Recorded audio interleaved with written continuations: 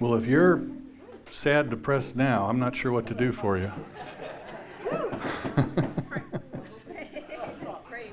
Darlene, you want to come share first, and then we'll pray?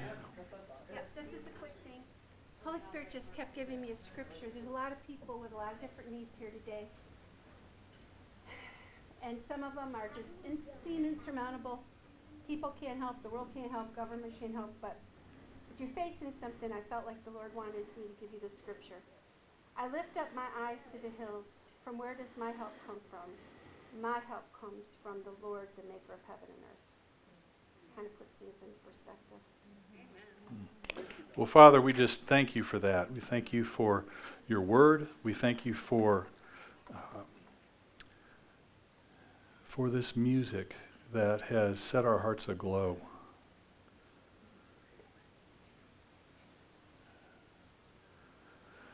Our joy does come in the morning. And Father, your love never fails. So Lord, I just pray that you would help us walk in that to an even greater level than we may already be. Help us to really get that. We just don't get it a lot of the time. And so, Lord, we ask your forgiveness, and we ask for greater understanding. So we lift the rest of this time up to you, and we ask it all in Jesus' name. Amen. All right. I will do my best next week to see if I can't make the music a little more eclectic. You didn't play red. Sorry? You didn't play red. Red?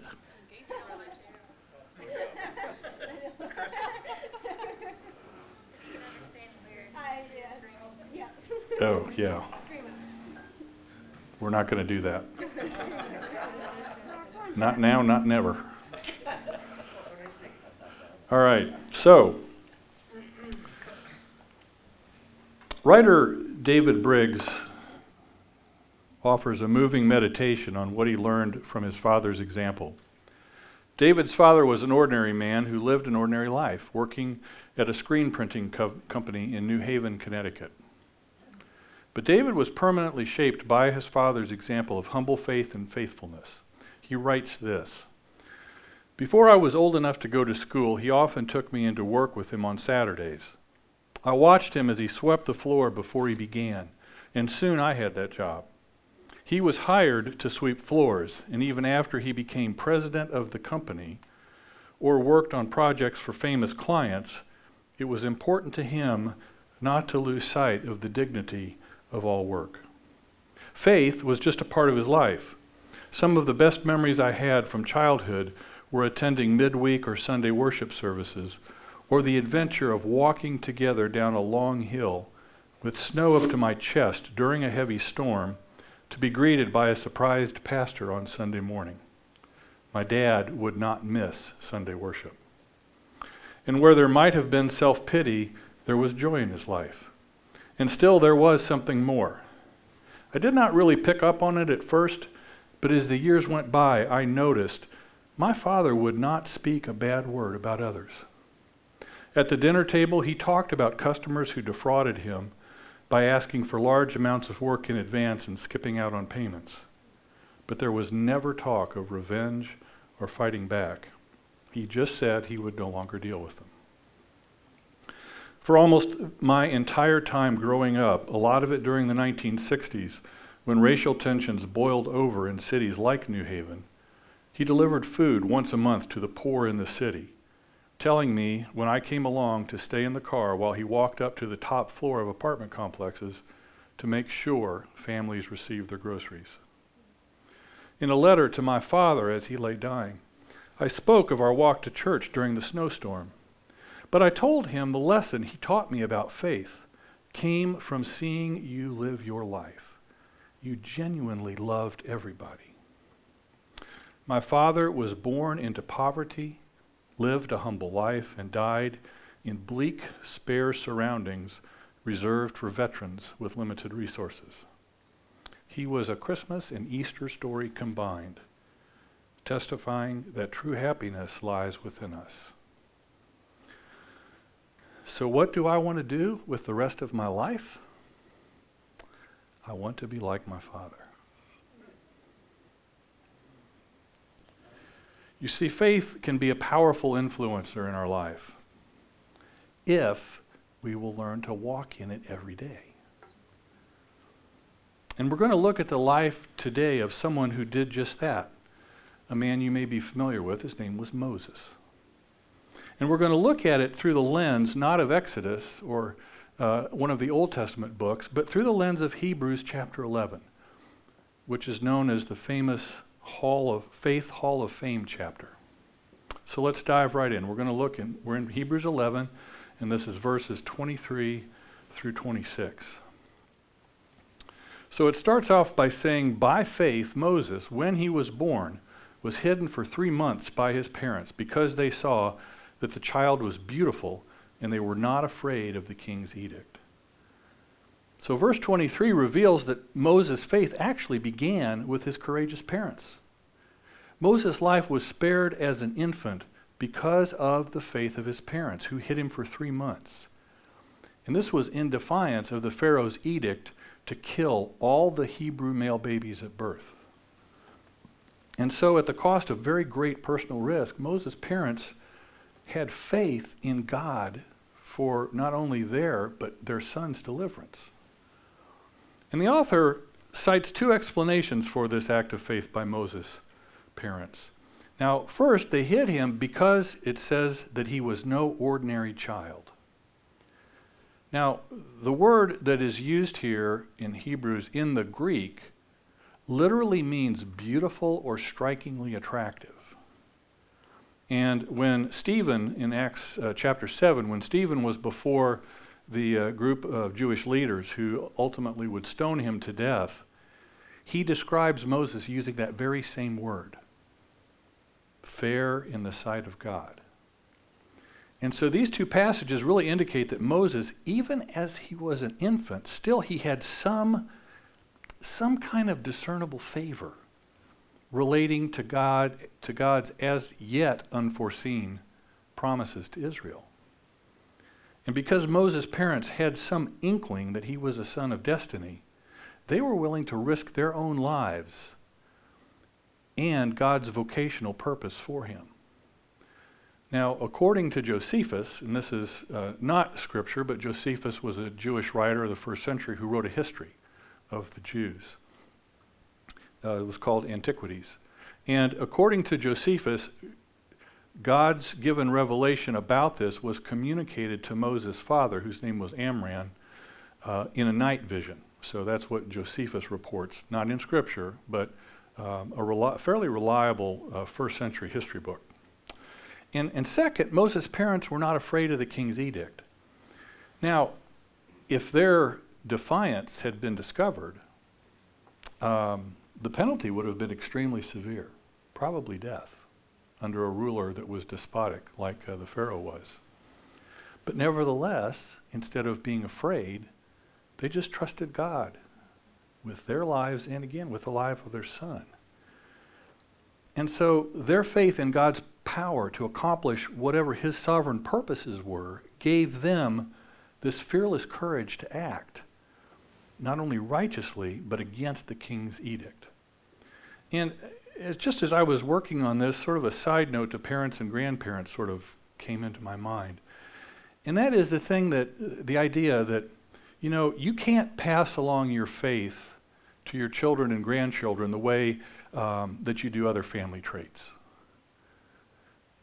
I can't my son's tall like I am, but I can't give him my faith. But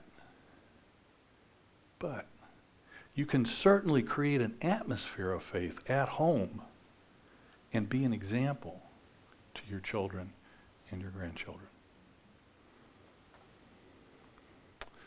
Verse 24 and 5. By faith, Moses, when he was grown up, refused to be called the son of Pharaoh's daughter, choosing rather to be mistreated with the people of God than to enjoy the fleeting pleasures of sin.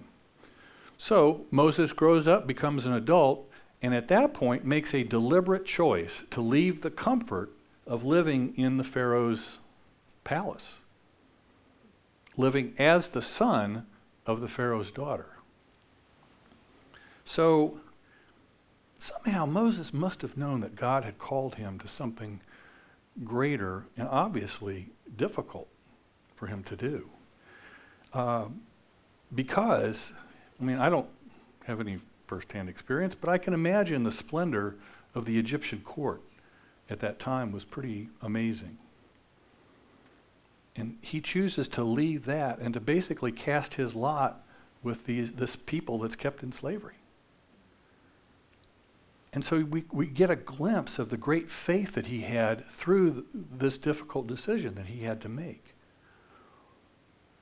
And the tense of the verb that's used here, refused, indicates that it was a specific act of choice, that he refused this. This wasn't just a snap decision by a rebellious teenager or a decision that was made kind of impulsively that he's going to later regret. He fully understood what he was doing.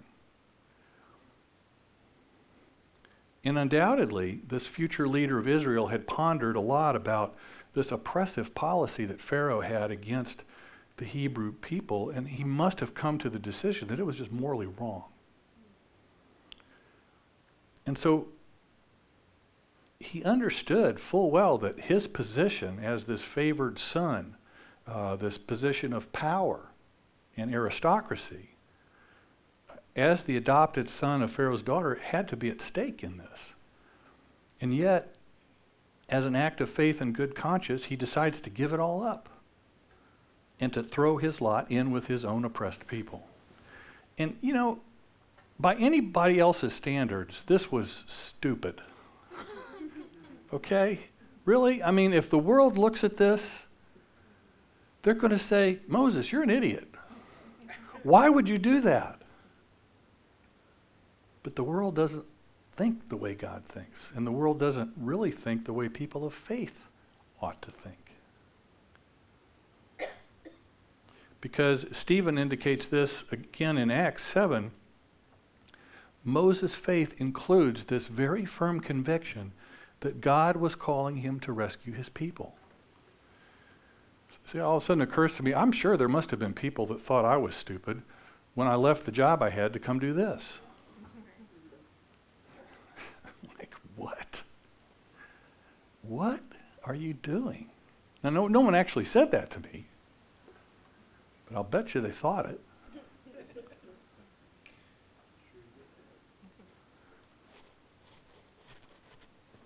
I'm sure probably Moses' friends in the palace thought it was stupid. But see, Moses was looking ahead to something. He understood the difference between spiritual treasure that lasts forever and earthly treasure and pleasure that is fleeting and temporary. Can just be gone here today, gone tomorrow, literally. All it takes for a lot of people is the stock market to have a really bad day. Gone. So, to kind of look at the rest of this verse, so in what sense can we say that Moses suffered for the sake of Christ? That's always an intriguing statement, because Moses obviously didn't know Jesus. It could mean that he received the same type of persecution that Jesus later received. But more likely, probably the writer of Hebrews, who we normally think of as Paul, was being thought of Christ as being identified with some of the suffering saints of the Old Testament. Moses' faith is what moved him to sort of just refuse, to reject this privileged life that he had, and instead choose to identify with suffering. Its true faith is what causes us as believers to hold firm to right values and to make right decisions. All right, then verse 26. He considered the reproach of Christ greater wealth than the treasures of Egypt, for he was looking to the reward. We just kind of talked about this. His great secret was that he was looking ahead to the promises of God. I mean, this entire chapter, the entirety of chapter 11 basically teaches that the promises of God are not going to be really received, fully received at least, until after we die. And for Moses, this promise, even though it was never fulfilled in his life, but the promise of receiving the promised land and salvation was better than all the treasures of Egypt, which were basically at his fingertips. It's here that Moses illustrates that faith requires individuals to put their own desires aside for the sake of Jesus. We're motivated by something greater. And because the reward was going to come from God, Moses was willing to suffer. Now, as we said, Moses didn't personally know Jesus, but he suffered for the sake of doing God's will and for the sake of proclaiming God's way of redemption to the Hebrews. And because this whole history of salvation and redemption continues from those people in the Old Testament on through to Jesus, Moses' suffering is linked in that way to the cause of Christ. And so, this endurance of Moses, it wasn't a natural gift, because we know from Scripture that Moses was kind of a hesitant and retiring guy. He wasn't a real bold, in-your-face sort of guy. He didn't even really want to do what God was calling him to do. He was trying to get his brother involved. Here, God, this is the better of the two of us, so God didn't buy it. But the endurance and courage that he had came as a reward of his faith. So, what is, it's not a long passage of Scripture, but what do we get from this? Well, I think, there's a big idea. It's the decisions that you make in faith honor God. The decisions that you make in faith honor God. Well, how so? How do those decisions honor God? Well, I think first and foremost, we have to understand that faith conquers fear.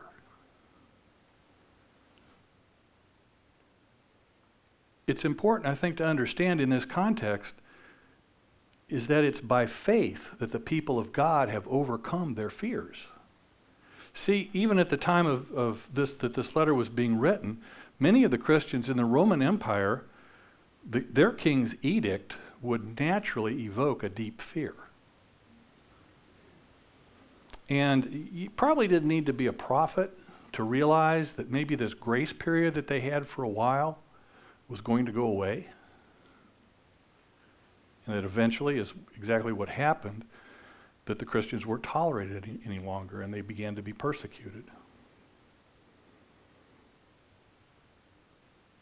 But the example of this believing husband and wife who took great risks, even with their treasured child, wouldn't be without some special appeal to these first century people that Paul was writing to.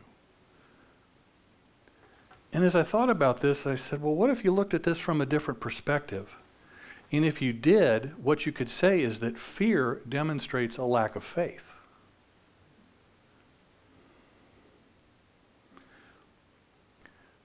Scripture tells us that God will provide for our every want. Yes? Not every need. Excuse me. Every need, not every want.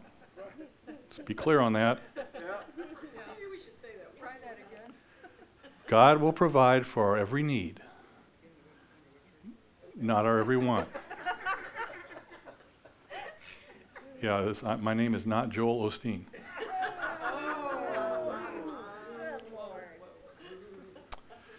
It also tells us that God works, we sang this just a few minutes ago, God works all things together for our good, but we tend to leave this part out, for those who are called according to his purpose. All right? Don't stop halfway through that sentence. Don't stop there. So listen, so if you really, truly, deep down in your core, believe those two passages of Scripture, if you really believe that God will provide for your needs and that God will work all things together for your good if you are called according to his purpose,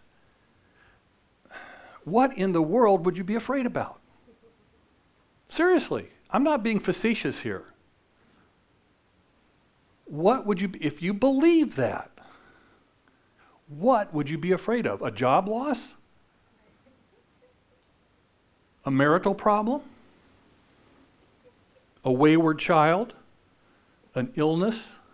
Financial issues? An upcoming exam? I'm not saying don't address the issue, okay? So hear that. You know, if you're sick, you go to a doctor. If you have marital problems, you go see a counselor. It's not that you don't do anything. It's just that you're not to be afraid of whatever happens. You pray, you seek advice and counsel. If you have financial issues, you stop spending so much. If you have a test, you should study. But you do all of it in faith. Let's start living from a place of faith in all areas of not only our life, but our ministry too. And we're going to get to that more here in a minute. So first of all, understand that faith conquers fear. What else? Faith determines your priorities.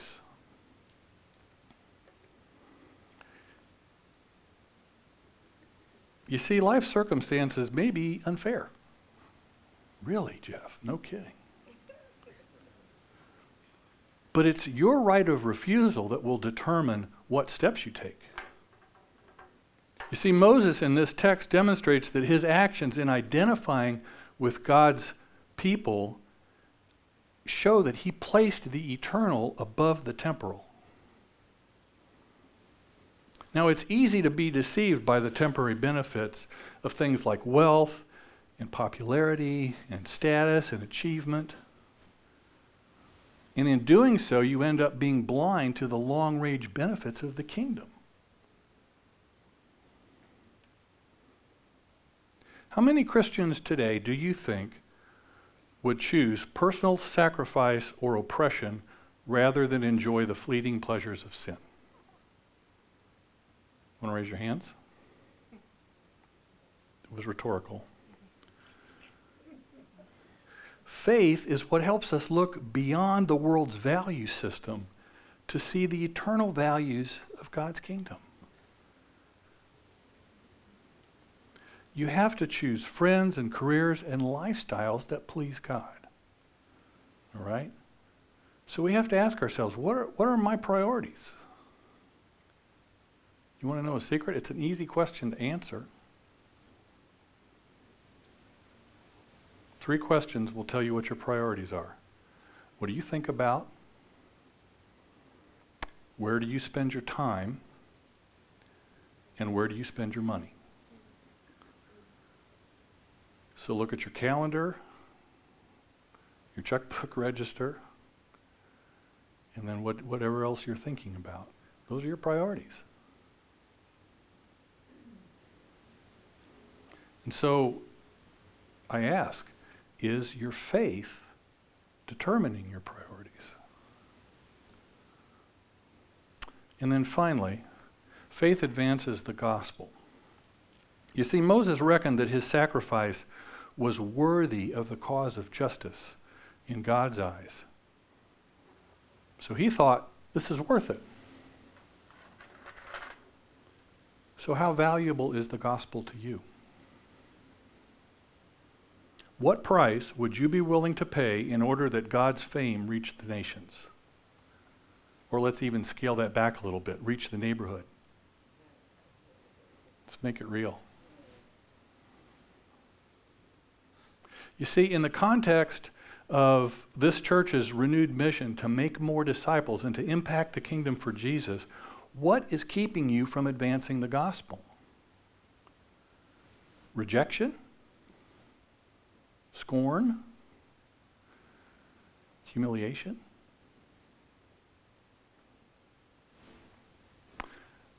think I hear Jesus saying, welcome to my world.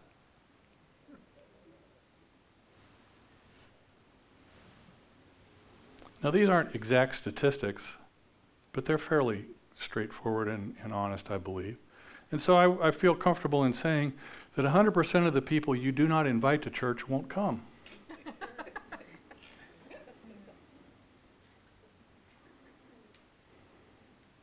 Rumor has it, so I hear, that some think I don't give an invitation often enough for people to come to faith.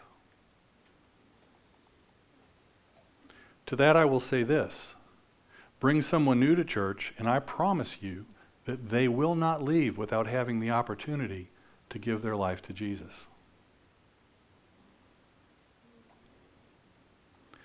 100% of the people that you don't pray for healing will not be healed.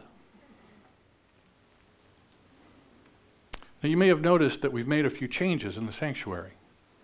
That the lovely palette sculpture in back is blank.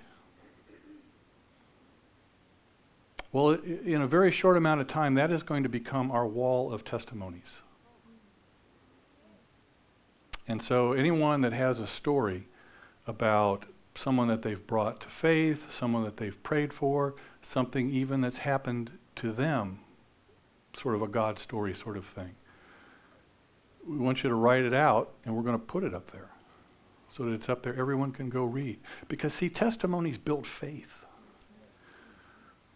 When you hear stories of what God is doing somewhere else, it builds your faith to think, well, you know what? That person's no different than me, really. And if God does it for them, why wouldn't he do it for me? You know, I might just try that now.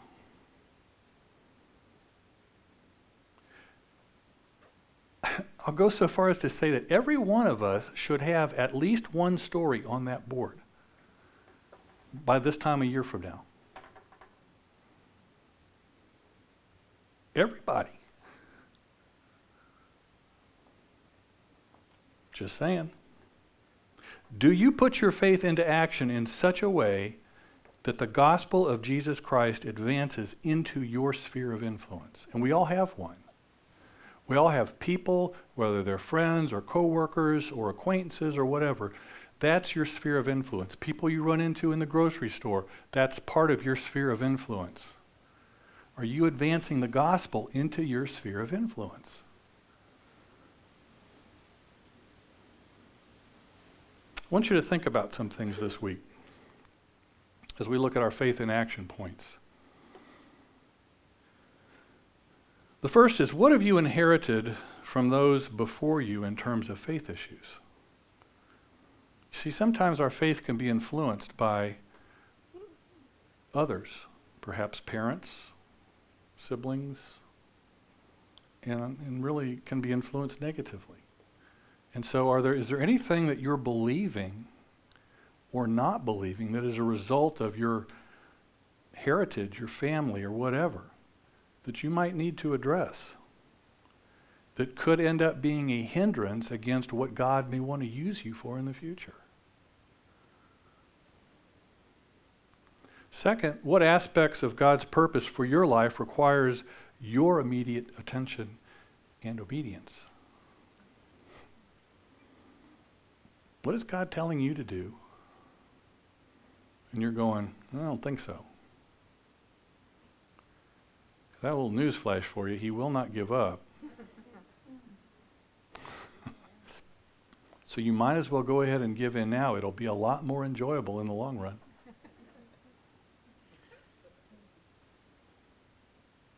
Third, is there anything in your life that needs to be refused in order that God may work a greater purpose?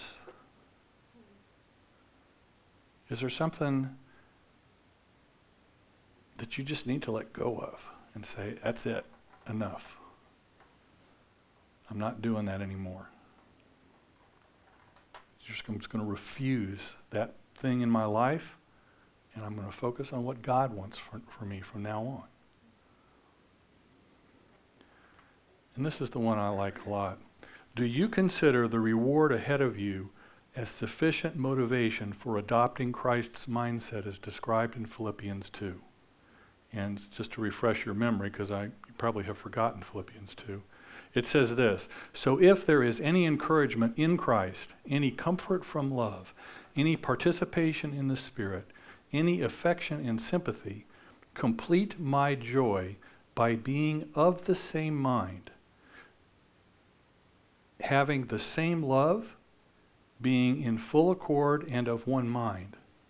Do nothing from selfish ambition or conceit, but in humility count others more significant than yourselves.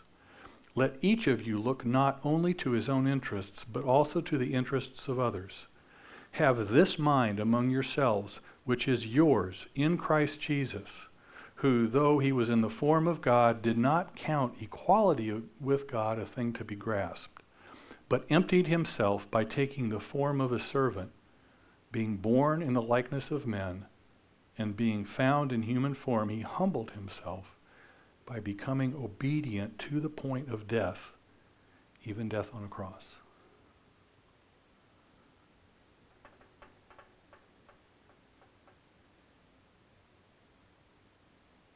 Is the reward that the gospel promises sufficient motivation for you to think like that?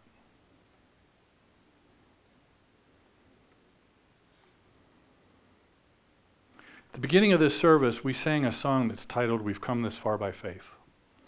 Now, it's a song that I grew to love in the time that I was attending chapel every Saturday morning at Virginia Union University.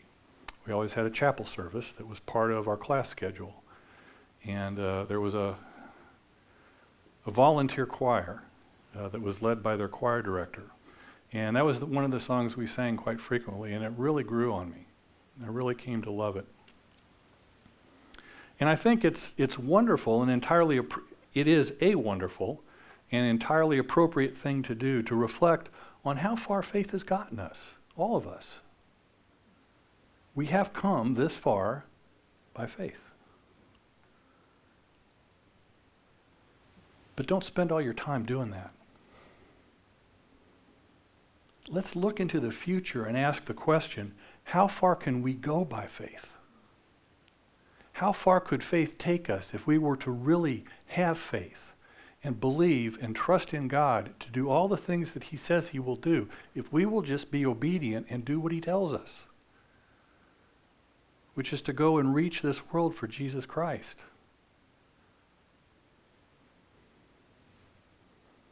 And I think the answer to that question, how far can we go by faith, is as far as we will allow God to take us.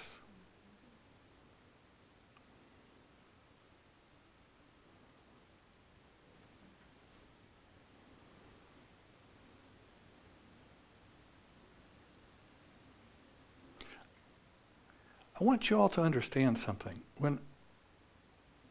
If I'm coming across as berating you or any other kind of a negative term, please, that's not my intent at all. But if the Holy Spirit's conviction is climbing all over you, good. Hallelujah. Because that's what this is all about. We're here to do what God wants us to do.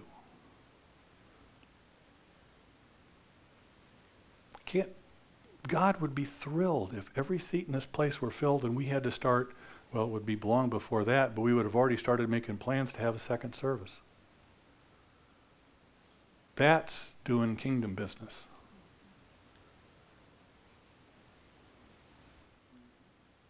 That's being led by the Spirit. That's living by faith.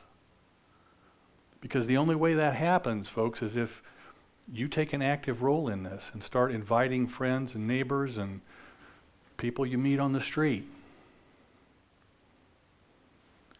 I'm going to brag on someone for a minute. You all know my friend Harvey here.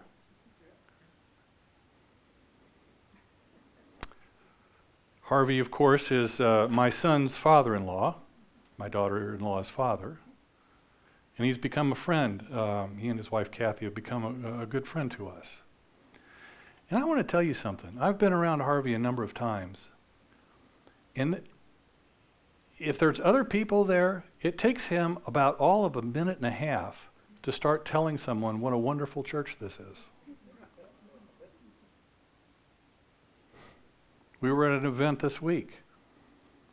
And like I said, about 90 seconds in, he's telling folks sitting next to him what a wonderful church this is.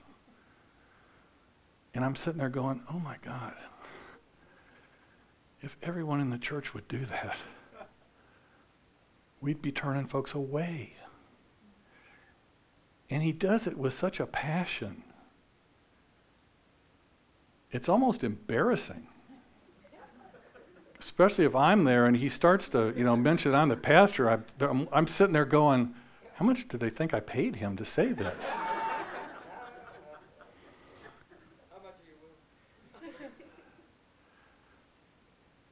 So that's the mindset, right? That's where we need to get to. That's what I'm trying to encourage you in. I'm not mad, I'm not upset, I'm not angry at all. I just want us to reach our potential. And we've been foundering a little bit, but we're working on that. And we're going to keep working on that. So ask God for those opportunities. Ask God to show you who am I supposed to show me who I'm going to encounter today. When we in the School of Kingdom Ministry, we refer to those as treasure hunts. Where you pray, Lord, show me who I'm to encounter today.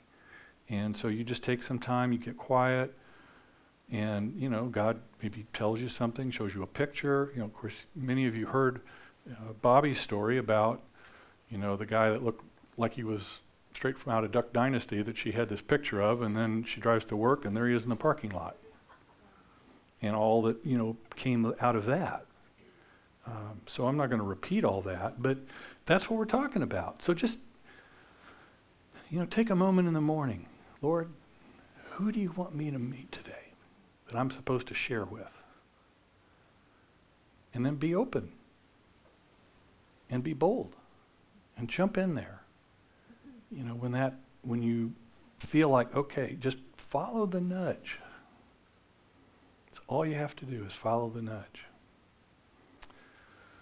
All right, well, we're going to go into our time of experiencing God now. We're going to do things a little bit differently than we've done in the past. I would like for a couple of people to go on the sides that are released to pray, to be available just for regular prayer. If you have any kind of a need that you feel would benefit from prayer, strongly encourage you to go see one of them. But ask John and Andre to come up now. We could turn the lights down.